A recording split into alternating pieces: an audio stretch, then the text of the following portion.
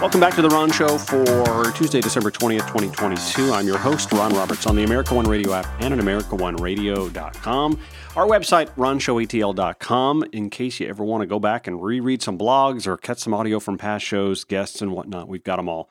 Tomorrow, by the way, I'm going to be speaking with Donnie Edwards with the organization Hunger Has No Religion. I think that's a pretty important organization to reach out to and talk to as we head into a really cold snap of weather over the next few days. I don't know if you've seen, we've got temperatures dipping into the teens overnight. Folks are going to need places to go, and oftentimes they don't want to have to deal with a religious litmus test. Not to take away from the faith-based organizations that do offer meals and places to stay. We just know that that's not always an option for our most vulnerable, particularly the LGBTQ+.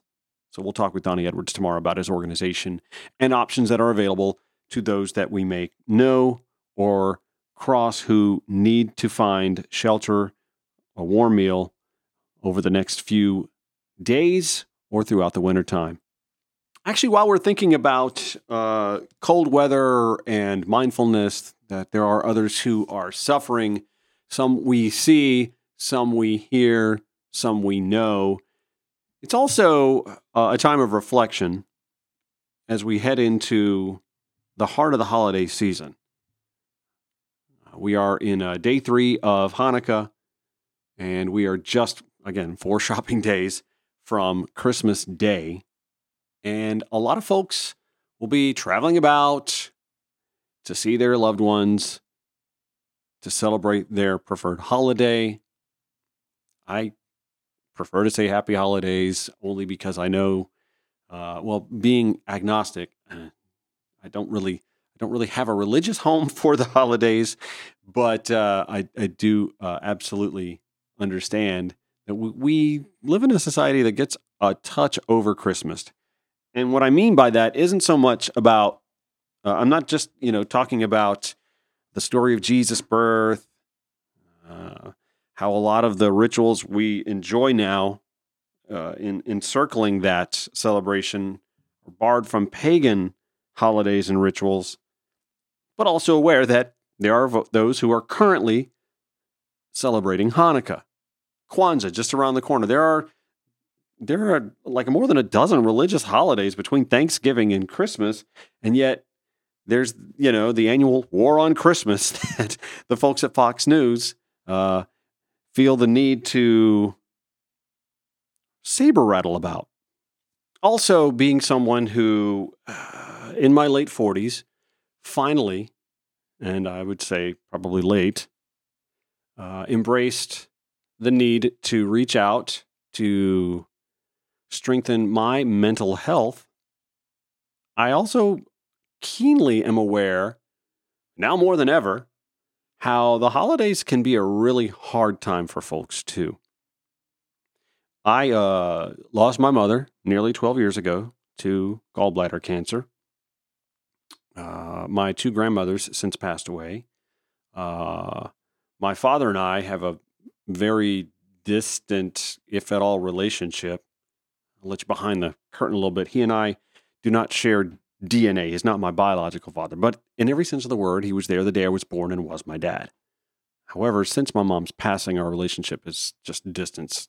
I would argue that my dad didn't embrace seeking mental health options for himself to overcome that loss. He grieved heavily for quite a while, withdrew from family functions, never really got back into that fold. Didn't make himself available whenever folks would come to town to celebrate holidays with the remnants of the family. And so I stand here today, just a couple of months shy of turning 49 myself, and like there's no family to celebrate Christmas with for me. So I have suddenly become keenly aware that Christmas can be a really sad time for folks too. And I try to always be mindful now that I understand that a little bit more, that whether someone is lonely, whether they're poor, whether they're struggling with loss or grief, it's so important to keep all of that in mind when we celebrate. And it feels as if, from a societal standpoint, it's inescapable. A lot like during an election season. Those political ads are just inescapable. But now the stupid red bow on the hood of the car commercials are inescapable. The Santa commercials, inescapable. The PS2 commercials, inescapable. The warm and friendly family gathering grocery store commercials, holy crap, they're inescapable. I can't even go to bed and watch the Golden Girls anymore because the damn Hallmark Channel is inescapably into Christmas movies. And we're all supposed to go back to our little hometown and meet some handsome dude in a flannel shirt who's going to convince us to leave our big city jobs and go live with it. Ain't happening. I tried. I did it, Went back several high school football games while we were in the playoffs thinking, maybe my Hallmark moment will be here. No, inescapable. I guess what I'm saying is, it would be nice if society were just a little more aware that we're not all sewn up in our large family gatherings. We're not all fiscally able to do what is, I guess, a societal norm. And it just sort of makes me want to beg folks to be a little more mindful of that. I remember when I was a kid, I want to say it was my third grade teacher, Miss Montgomery, who I adored. Love me some Miss Montgomery. I remember her saying to parents in her class to try to be mindful of talking to their kids so that when we came back from Christmas break, we weren't going crazy about all that was under the tree for us. And I grew up in I would say a moderately low middle class family. My parents, provided all they could for us, and whatever the big gift item was that year, they generally came through. Don't even know what kind of a struggle it was for them to do that, but they generally did. And I do know that my parents kind of got a hold of their credit card issues, late in my teens, because I became aware of what they all had to do to put things under the tree or to provide for us. But yeah, Miss Montgomery was the first one to kind of teach me about showing some modesty about possession, because there were always going to be that one classmate that I would know of, or 3 to 5 or however many more, that weren't going to have the same kind of Christmas. Now, I always think back to the Sanford, I think it was Sanford and Son, or maybe, I forget, maybe it was a comedian, an African-American comedian who would opine that ain't no white man coming down chimneys in my neighborhood. And it was a funny quip. I want to say it was Sanford and Son, but maybe it wasn't.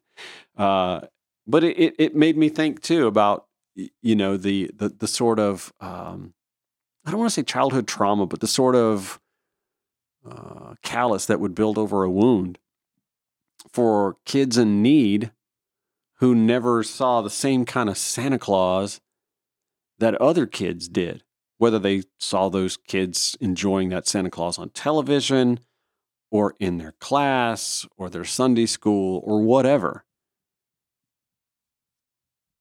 And to be honest, let's be honest.